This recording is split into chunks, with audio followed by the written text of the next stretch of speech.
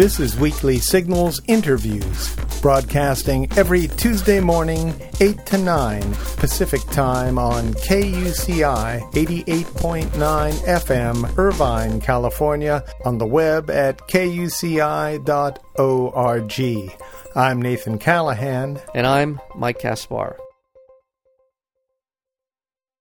In his new book, Idiot America, How Stupidity Became a Virtue in the Land of the Free, our guest today, Charles P. Pierce, explores the glorification of ignorance in the United States and how a country founded on intellectual curiosity has somehow deteriorated into a nation of simpletons more apt to vote for an American Idol contestant than a presidential candidate. Pierce is a contributing writer for Esquire, a staff writer for the Boston Globe, and a frequent contributor to the American Prospect and Slate. Charles P. Pierce, welcome to Weekly Signals. Hey, it's great to be here. Thanks, guys. And how are you doing today? I'm doing fine. Are you in Boston right now? Yeah, I am. All righty. Did you have a chance to go to Washington this... No, I didn't. As I explained to my editor at Doubleday, sooner or later I have to write this book and have to stop researching. So yeah. But what struck you most about the 9/12 meeting this weekend?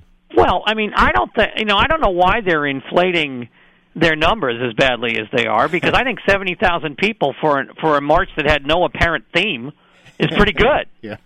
Yeah. Just sort of this grab bag of things that make us upset. Uh-huh. And no, so I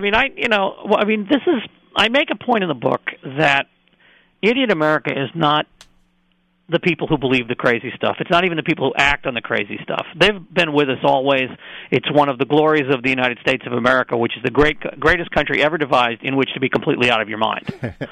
The problem is, Idiot America is the rest of us.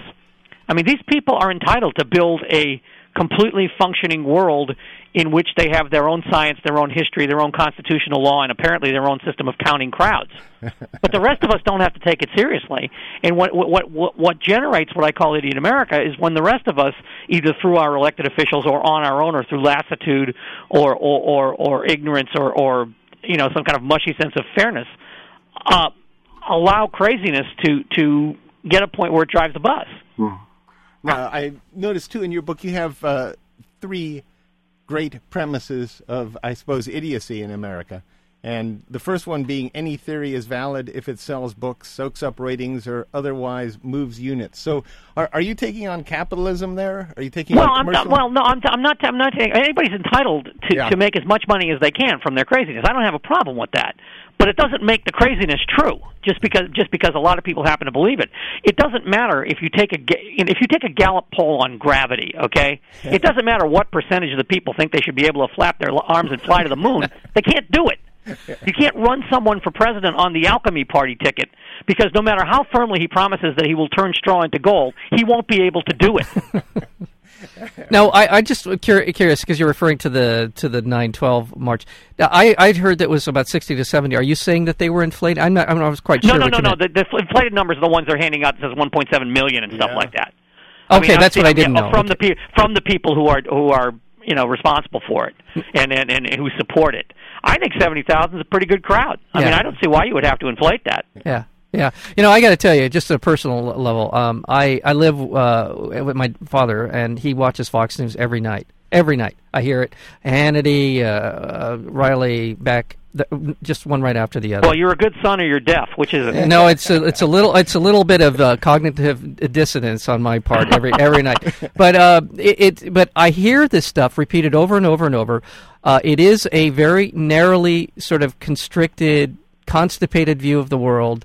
It's sort of a willful bewilderment on the part of these people, and it's holding about a 25 to 30% of the American electorate. And what is that something that should concern us more than just sort of the drive-by lunacy factor here? Well, what should concern us more is that 30% of the population is having an outsized influence on the way we govern ourselves, as opposed to, as Bill Maher said, the 70% of us who aren't crazy. Yeah, and that's the thing that concerns me. That's one thing. If you have a substantial minority of people who believe nonsense, that's fine, as long as you don't act upon it. Because there are consequences, particularly in a society designed like this one, which is not designed to operate on automatic pilot. Right. If you've got 30% of the people being crazy things, and you allow them to act on it, either through your own lassitude or because you're not paying attention, then you can't walk away from the consequences. I mean, you can believe nonsense, you can act on nonsense, but you can't walk away, and you can't then throw up your hands and say, well, we don't have anything to do with this. So I think, it is the responsibility of the 70% to make what they call the course correction. And I think both in the media and in general in politics and in culture at large, the 70% has failed to do that. But I guess back to my point again about capitalism, isn't that if we keep believing in the invisible hand of the marketplace, then we're going to allow whatever makes money to draw our attention. Whatever sells the most product to gain our attention. Is there part of that the tenets of capitalism that we have to start? Yeah, but the point is that scientific and political truth isn't a matter of salesmanship. You can't bring the values of the marketplace about whether or not human beings evolved. It doesn't work that way. Yeah. It doesn't. I mean, I make quite a bit of a dinner out of a line that I read in a newspaper in my book, which called "Intelligent Design: A Politically Savvy Challenge to Darwinian Evolution." This is a sentence of transparent nonsense. It doesn't make any more sense than calling something an agriculturally savvy challenge to Euclidean geometry. The only thing about that sentence that makes it newsworthy is that it appeared on the front page of the New York Times, which means it had to go through at least 3 editors before it made the paper. Now, and none of them put up their hand and said, this doesn't make any sense. You know what it is, though? It's our fascination with the horse race as opposed to the actual horses that are on the track. I couldn't agree more. I think we cover politics in a fashion. I was a professional sports writer full time for 9 years. Right. And I look at by and large the coverage of national politics in this country as being somewhat less than adequate sports writing. Yeah. It isn't as good as real sports writing. It's true. Because if I look, there's a huge story that's just sitting right out there now in front of everyone's eyes, which is that we have a two-party system, and one party on the national level has become completely demented. I mean, the Republican Party on the national level right now is insane. Yeah. There are no grown-ups. The serious people do not lead, and the leaders are not serious people. This is, to me, unprecedented, certainly in my experience, and I think historically you'll find that even political parties that were taken over by what you would then call a crank element, for example, the anti-Masons in the middle of the 18th century, gradually the anti-Masons dropped their conspiracy theories and moved in and essentially demolished the Whig Party and took the remnants and created the Republican Party. But they didn't do it because everybody believed the Masons were, because they continued to tell everyone the Masons were conspiring to run the country. Right. They did so because they used the anti-Mason conspiracy theorists and then dropped them like hot potato. This is what I'm talking about, Thurlow Weed and William Seward and these people. What you've got a Republican Party now, you've got a Republican Party that is incapable of detaching itself from these people because their vengeance is too horrible. Yeah.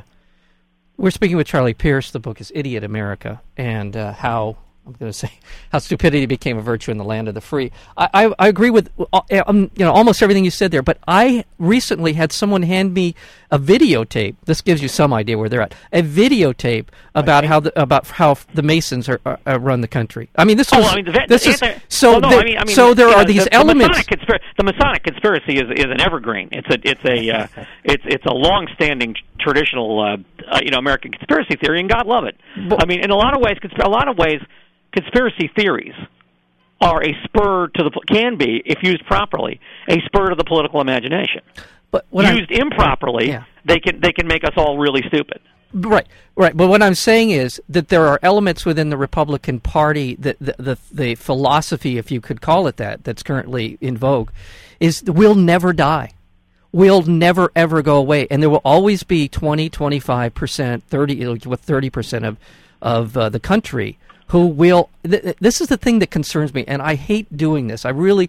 This is something that it's overused, but there is, to me, an analogy, and I don't know that it'll end up the same way. That goes back to the 30s, when the brown shirts, the early what do they call this? The socialist of Germany. What did they call PSA. them? The PS. When they were called that, they only constituted 25 to 30% of the electorate. However, they were able, because they were so disciplined and so had such conviction of thought, when contrasted with, let's say in our case, the Democratic Party, that doesn't seem to have any principles whatsoever that they're willing to really go to the mat for. And these, on the other side, you have idiots, but they're really committed idiots.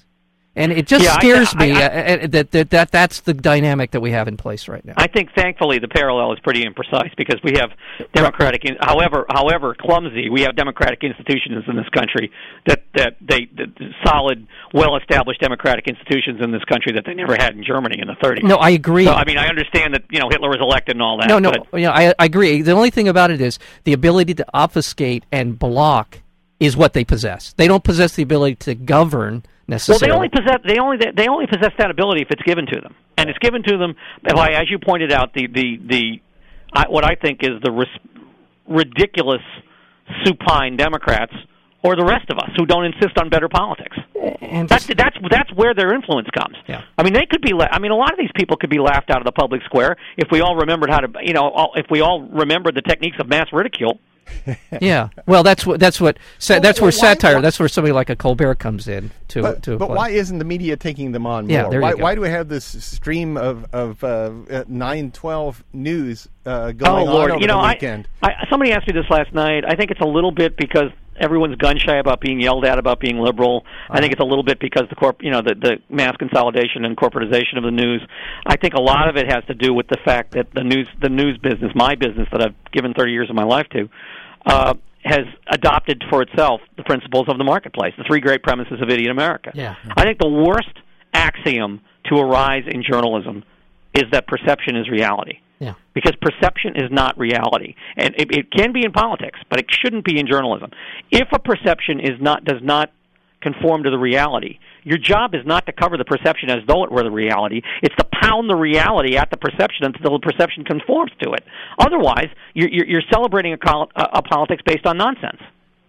Well, and I'm going to jump back to capitalism again, though. Isn't this because the CNBC is getting the corporate sponsorship and they know they can sell this crap on air. They can play 9/12 cheaply. They can get guests cheaply, and it's a matter of simply supply and demand. It has nothing to do with truth. Well, that's the problem. Truth is not a commodity. I mean, political ideas should not be treated as commodities, because then what you wind up is the best ideas are those that sell, not the best ideas are those that are best. Right. Well, there's a combination of things. The right and the stupid right and the less intelligent right have been working the referees for 50 years on the liberal media, right? And then you get a guy like O'Reilly or Hannity. Every book they sell, Coulter, everything that they write ends up on the number one bestseller in the New York Times list. What we don't know is that this is manufactured. There's right-wing groups that buy these things in bulk. They artificially jack these things up into the number one bestseller, and it perpetuates this idea that this is a legitimate. These people are speaking legitimate fact, political philosophy, and all the rest of it. There is a machine here at work as well that is kind of, to me anyway, is fairly obvious, and I wish that the rest of the press would call them out. Would just say I do too. I mean, because in a lot of ways, decisions are made by those people who show up. Yeah.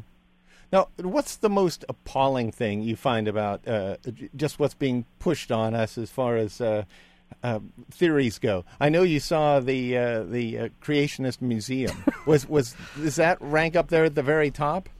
Well, I mean, I advise everyone in America to go see this because it really is a unique American institution. This is the only country where you could have a museum with dinosaurs that have saddles on them. Yeah. And I really advise everyone to go because it really is. There aren't a lot of things around Cincinnati that are worth seeing, but this thing is definitely one of them. But I don't have a problem with that. I have a problem when school boards like the one in Dover, Pennsylvania, tie themselves in knots over this stuff. Yeah. I mean, it's one thing to have this little museum where everybody can go and the people who believe it can be reinforced, and the rest of us can have a really good time watching them. Yeah. But when it filters into politics, I mean, the Dover School Board almost went broke defending the idiotic intelligent design case that got thrown out of federal court. That's not a good thing. Okay, and then it divided the community. It set their science program back for a couple of years, and it cost them a lot of money, and it cost them national ridicule. Yeah. That's the bad part. It's not that this museum exists; is that when it filters into the lives of the rest of us. Mm-hmm. You want to hear something funny? I just heard this a couple of days ago, and this caused me to lose a few hair follicles. And that was that the creationists are just about as mad at the intelligent design people as they are at the evolutionaries. Much worse. They consider them traitors and backsliders. Exactly. Absolutely. Yeah. They hate these people. And yet it's so funny that, how does that work? They basically think they're just sellouts. They think that's exactly the case. It's you either believe the Bible or you don't. Don't try and finesse it with this kind of, other stuff that they try and interject science into this. Don't put fake science into your fake science. It's ridiculous. Just when I heard that, I thought, that makes sense. I mean, I really, in some perverse way, that I understand. There's a certain mad integrity to them, I have to admit. And that's what I'm saying. There's an exhibit, and the museum is set up so that you walk through essentially the Genesis story, and there's a and it's set up like a real museum. They have dioramas with signs on the wall saying what you're looking at, and they try to get past the kind of very bizarre biblical notion of why Cain and Abel had to marry their sisters or their cousins or whatever, their sisters, I guess. Yeah. And the plaque on the wall explains this in three ways, and I'm going to paraphrase, but not by much. Number one, there weren't many other women around. Number two, because there were not many women around, everyone was doing it. And three, who are you to be asking these questions, you infidel bastard? And I'm not paraphrasing the third one by very much. The third one is, this was God's plan, and who are you to question it? Oh, okay. Well, let's just move along. And then you move along to the Noah's Ark exhibit, which is a big exhibit, because it's very important to everything, to their geology, their cosmology, everything, to how the dinosaurs, survived into living memory and so forth. And they have these animatronic figures, like the Santas you'll see in stores at Christmas time. And they all talk and stuff, and they move, and one guy's got a hammer. And unfortunately, I'm going to go way out on a limb and say there weren't a lot of Jewish people involved in the building of the Creation Museum. All of the animatronic figures talk like Tevye and fiddle around the roof. Oh my goodness. I mean, they couldn't get one guy who talked like Richard Lewis? Yeah. Oh my goodness! Well, that's a great advertisement for this museum. I'm telling you should. And and to be fair, their fossils are terrific. Their explanations for their fossils are completely off the wall. But Ken Ham, the guy who runs the place, was a serious paleontologist before he became enlightened. And their fossils are really good. And there's a film about dragons where they maintain that the dragon myths, which are very common to all societies, are based on dinosaurs that survived into human memory because they were on Noah's Ark. Wow. And I thought to myself, how boring. I want dragons to be mythological creatures that came out of nowhere. Yeah. I don't want them to be, a bunch of stuff that you threw in the hold of the ship. How dull. I don't want a logic to this. You want fantasy. Now I got to tell you, I don't know if you were a fan of the comedian Bill Hicks. Do you remember Bill Hicks? I remember. I don't remember him very well. Oh, okay. I thought if you know who he was, he had a bit where he was speaking in front of a Christian audience with some Christians, and he made some remarks they didn't appreciate, and so they got a discussion about the Bible, and he asked them, "What about dinosaurs?" And they said, that's and the fossils and all the rest of it. And he said, they said that's just God's way of testing us, testing our faith. Dinosaurs are? And so Bill Hicks' response was, are we comfortable with that idea that there's a God out there, and I can't use the word he used, that is screwing with us? I mean, do we like that idea? Is that somehow we're comfortable with that? Anyway, so So how do we overcome this? How do we isolate I think the only, and I've said this before, I think the only way to do it is what Bill Maher said, for the 70% to start showing up. Yeah. There's no other way. I mean, you're not going to break the media down. There's not going to be a fairness doctrine, regardless of what the paranoid people on talk radio think. Yeah. The media consolidation is. I mean, maybe you can roll it back, maybe you can't, but. I mean, the only way to do it is to overwhelm the idiocy with as much fact as you can. Okay, and you say that a mockery is a good mockery is a very good tool. Yeah, but it could be good-hearted mockery or it can be vicious mockery. I like to think I indulged in both. Yeah. Now, have you ever taken on, say, a creationist face-to-face with mockery? Not on the radio, but not face-to-face. No, I mean, I had a guy call into one of the shows I was on, who was a scientist, he said, affiliated with the Creation Museum, and I asked him if he believed that Adam sat under a tree and named all the individual animals. and he wouldn't answer me. So even though that's in the museum, there's a scene of that in the museum. Adam is naming a saber-toothed tiger, which I think we'll all agree would be a very dangerous thing to do. My goodness! Wow. Well, I agree with you. The humiliation and the mockery is what I just keep thinking. There's a point. There's sort of this clarion moment when something happens, and it's not Joe Wilson yelling out, "You lied." There's some moment in this sort of movement of these people that will reveal itself in ways that you just cannot ignore, and I don't know what that would be. I don't know if it's possible. I thought it was to be honest, fair. I thought it was the 2006 and 2008 elections, at least in terms of our politics. Yeah, but apparently that's not going to be the case. So. Yeah, well, I guess. Well, and this is the dark side of the idiocy, which is. So much of what this 9/12 thing was about, you don't have to scratch the surface too hard to realize that racism is playing a part, at least in the opposition to Barack Obama. It's given voice with these people, and there's a lot more to this idea of the idiocy that runs this country. Yeah, I think race functions as what the Arson Squad calls an accelerant. Yeah. Because people said equally crazy stuff about Bill Clinton. People have forgotten the Clinton Chronicles. Yeah. The Clinton death list, the Vince... We had 2 congressional committees and investigating poor Vince Foster's suicide. We got a special prosecutor who got fired because he wouldn't go after, this fantasy that, Hillary had Vince Foster killed in some apartment in Washington. So, but I think that with the current president, you have this long... this very explosive American accelerant of race, and I think that's what you're seeing. Well, and this is the other thing, and I've heard, obviously I've heard back a lot, and I've heard, I don't know, who Frank Schaefer is, but he's sort of a turned out conservative. His father was a part of the. Oh, right. He's the kind of whistleblower on the right. Right. Yeah. His father was one of the original Christian Coalition guys, and he's just said this is insanity. And he made a good point. He said this whole thing with the guns at the rallies and the crazy talk and the Glenn Beck stuff and all that. He said it's very much akin to somebody leaving a loaded gun on at a table and walking out of the room with a bunch of these people in it. Well, that's the famous dramatist role. If you put a gun on the table in the first act, it has to go off in the third. Yeah. And that's what scares me. And that's the thing, again, we're having fun. I want to make fun of these people a lot, as much as possible. But that's the thing that it's just sort of a little sort of the music playing in the background and all of this. Oh, I think you're right. And I think we all ought to be on guard on that. Yeah. All right. Wow. Well, have a good day, guys. The book is Idiot America, How Stupidity Became a Virtue in the Land of the Free. Charles Pierce, thanks so much for being on Weekly Signals. Hey, it's been great. Have a good day, guys.